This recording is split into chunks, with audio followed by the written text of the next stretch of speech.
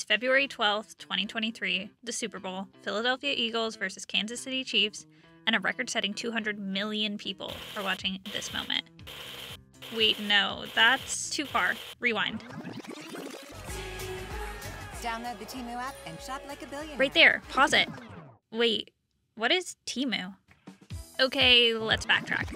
It's February 12th, 2023, the Super Bowl, and Temu, a shopping app that launched just 5 months ago, makes its TV debut on one of the biggest advertising nights of the year, promising bargain basement prices and the opportunity to shop like a billionaire, with not one, but 2 commercial spots, totaling $14 million. The Super Bowl ad catapulted the up-and-coming shopping app into the mainstream, with app downloads jumping 45% and daily active users up 20% just 1 day later. By the end of the first quarter, Temu had racked up 19 million downloads in 2023. I'm sure you've seen this site, Temu, right? Shopping app Temu has become the most downloaded shopping app in the United States. Temu is cheaper, aggressively promotional, programmed to sell you useless stuff, and it's totally addictive. The company says that it's able to pass on those cost savings to American consumers. Wish.com, AliExpress, the others started a decade ago. They were like MySpace paving the path for Facebook, or BlackBerry paving the way for an iPhone. But where did Temu come from? And how does it make money selling dirt cheap products? And how did a relatively new shopping platform end up at the center of a political firestorm targeting Chinese e-commerce?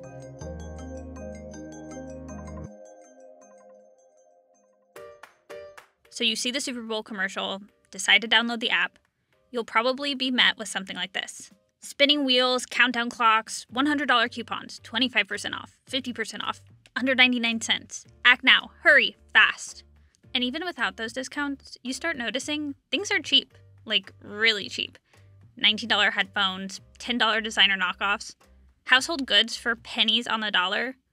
Whoa, is that a $10 smartwatch? Let's go ahead and add that to cart.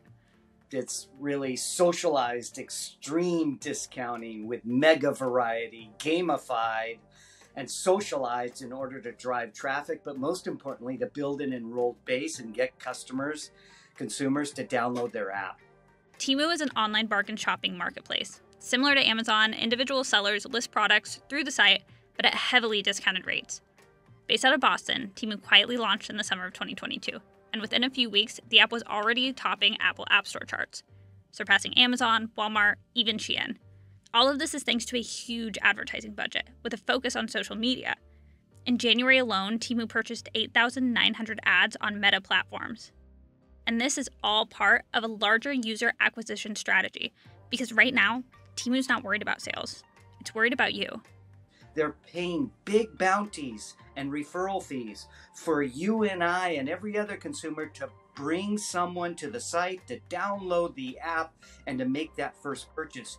You could go across the social sphere and you'll find people recruiting others in order to earn up to $100 a day on referral fees, or if you're an influencer, you can earn up to $5,000 a month. The idea is that once you get people onto the site, they start browsing around, they see all these different kind of gadgets and gizmos and things that are being offered. They see the low prices and they think, well, let's give this a try. And what Temu has found is that once people have tried it once, they keep going back and buying more. And some people get quite addicted to Temu. It's very easy to shop. And it's very easy to do it in quite a thoughtless way as well, because you're not spending hundreds and thousands of dollars on things. The individual price points are pretty low. So a lot of people order in very high volumes.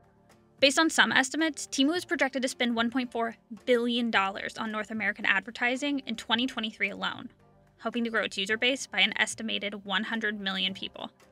The value of a monetizable daily active user, we call it MADU in the industry, is worth somewhere between $236 and $726 per active user per year in top-line revenue. And they're acquiring these customers at a fraction of the cost of what Amazon or anybody else had to pay in order to get them.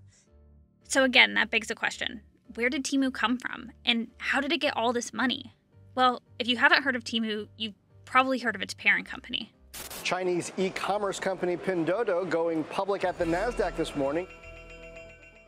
Pinduoduo, one of China's big 3 e-commerce sites with a market cap of more than $100 billion. Temu is the retailer's first major push into the overseas market, where its competitors JD.com and Alibaba already have a footprint. Pinduoduo utilized its already established strategy and logistics network to get Temu off the ground quickly, meaning that though Temu is based in the US, its products are actually coming from distributors in China. They have a supply chain advantage that was built out of their success of Pinduoduo in China that started out representing rural farmers and producers and agricultural providers, and built that out to every small merchant in China. And now they've extended that to North America. China is really the linchpin in Temu's strategy. A lot of the products that are sold on Temu are manufactured in China. They're shipped directly from China to the US. So those labor costs compared to manufacturing in the US and elsewhere are really low. So Temu is able to keep those prices very, very low for customers as a result. So that $10 smartwatch is likely coming from a factory somewhere in China, and just like other Chinese bargain e-commerce sites, that allows Temu to sell items at extremely low prices. What Temu sells is very generic stuff. It's not well-known brands. So that again keeps prices very, very low because you're not paying for the brand names. But the same reputational risks plaguing other Chinese retailers like Shein could find their way to Temu. And as far as Temu's concerned, its problems just went federal. So you downloaded the app, spun the wheel, dug through discounts, ordered your $10 smartwatch, and now you wait for your watch to come from a factory in China. But there's a couple of hiccups. Not all Chinese manufacturers can sell goods in the US. There's actually a genocide being propagated against the Uyghur people in a place called Xinjiang province in the northwest corner of China. 23 million Uyghur people are having their cultural identity erased. Upwards of 2 million are in concentration camps. As a consequence of this, we passed something called the Uyghur Forced Labor Prevention Act, because one of the things that's happening along with the genocide is that hundreds of thousands of Uyghurs are being pressed into labor in factories making all sorts of goods. There are countless goods coming into the United States in violation of the law. In a recently released report, the U.S. House of Representatives found instances of items on Temu's website being sold or made with materials from the Xinjiang region of China, in direct violation of U.S. import laws. Our American companies and others who are actually abiding by the law are making sure that their goods are not sourced from Xinjiang, are now put at a real competitive disadvantage relative to those fast fashion companies that are not following the law. Most online e-commerce retailers and marketplaces have policies in effect that directly forbid the sale of products from the Xinjiang region. But the US government found Temu only had vague boilerplate language, not directly mentioning Xinjiang. When pressed on it, Temu's defense was, Temu's not the importer of record, meaning they're a marketplace. They don't make the products, they just sell them. Yeah, that's not going to work. I mean, they have 80,000 vendors and they're basically pointing the finger at them, saying that it's up to them to police this situation. But, that's not going to fly. And it goes beyond that. Remember those ultra cheap prices?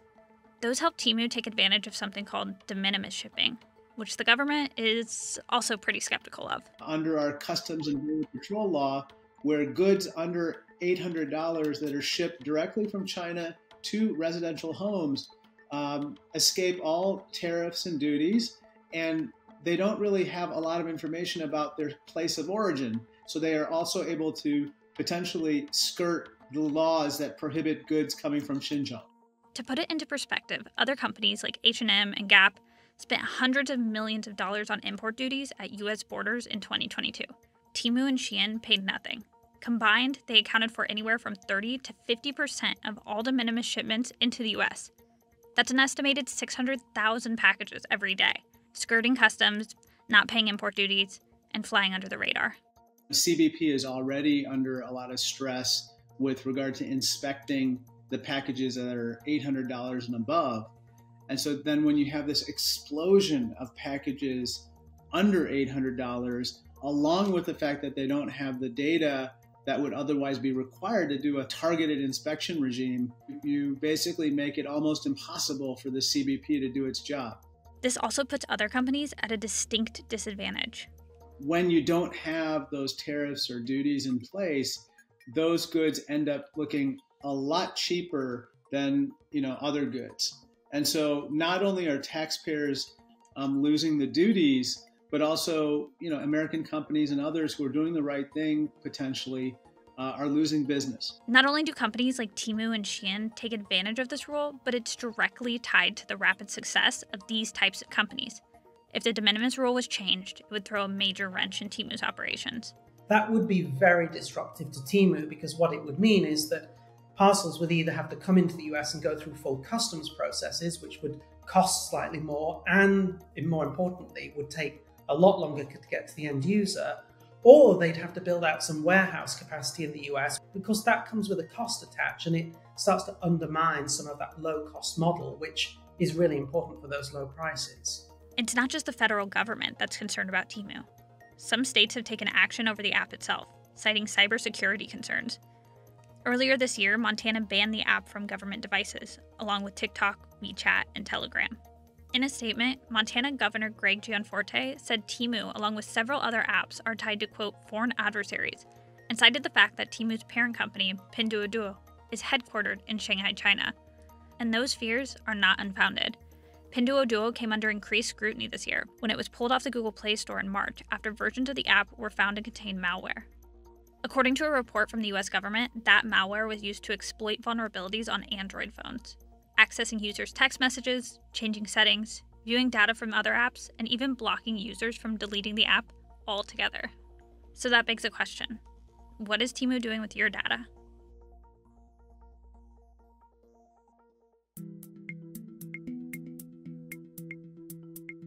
So let's recap. You downloaded the app, scrolled through hundreds of listings, decided to take a chance on a $10 smartwatch. It is then made by a Temu supplier and sent to a Temu warehouse in China. The warehouse then ships the watch from China to the US, paying a grand total of $0 at customs. It is then shipped via the US Postal Service to its destination, and all of this happens in just about a week. So yes, we did in fact buy a $10 smartwatch from Temu. It took about a week for it to ship from China to us here in New Jersey, and yes, it really did only cost just around $10. First impressions of the box, it does look and feel kind of like an Apple box. And we know from the ads we saw of the original watch that that was the look and feel that this company was trying to replicate. But the watch face does look very similar to other smartwatches on the market. The ring on the side and the buttons are almost identical to that you would find on an Apple Watch. The watch straps are also rubber, very similar to Apple Watches. The only major visible difference is the charging port. While it does have a circular charging port, it does require a 2-prong charger, and the charger itself was very cheaply made. The watch also did turn on right away. The apps also looked nearly identical. The honeycomb effect is very similar to the current operating system on Apple Watches. Overall, the watch seemed to emulate an Apple Watch almost to a T. Even the icons for some of the apps internally were almost identical. Overall, it's a pretty good dupe. If I was in the market for a smartwatch and didn't care about quality, I probably would just get this. To most people on the street, it just looks like an Apple Watch. Every app needs a killer application, right? The killer app here is these mega variety, steep discounts. That's what brings them in. But they've married product sales with social. And they're starting by leveraging the existing social network in North America, but they'll create their own social network when they release team payments like they did with Pinduoduo in China. Team payments is the viral catalyst for ignition to growing this to 1 billion users beyond China. Remember earlier when we said Temu's not worried about sales, it's worried about you. Marketing and e-commerce experts say it's no mistake Temu is spending so much money to aggregate a user base. Many suspect Temu is gearing up to launch social shopping here in the US, a wildly successful shopping model Pinduoduo uses in China. Pinduoduo in China actually takes it to another level. They use group buying, where you can band together with friends and family in order to earn quantity discounts. It's referred to as team up, price down. This social commerce aspect is what allowed them to grow to number 3 to almost 1 billion users in China. In the US, Temu hasn't yet released the team purchasing capability, but you can see them laying the foundation for doing so because they're social marketing experts. So as Temu continues to grow and expand its user base, it could be getting ready to change the shopping experience for US retailers. But will US consumers bite? The potential for social shopping is definitely there and it will grow, but it's not going to become the scale that it is in China. It's a different type of consumer. It's a different type of market. But I certainly think it's a sensible thing for Temu to add. And even if Temu continues to grow its US user base, can it survive regulatory and legal scrutiny to continue operating? 92% of us say that we'll trust a referral from a friend or a family member. And that's what social marketing does. And so whether or not Temu is owned by a Chinese company is irrelevant because you're really buying first from the trust and referral from a friend or family based on a socialized promotion. And on top of that, gosh, we'll give you $20 for each one you bring in.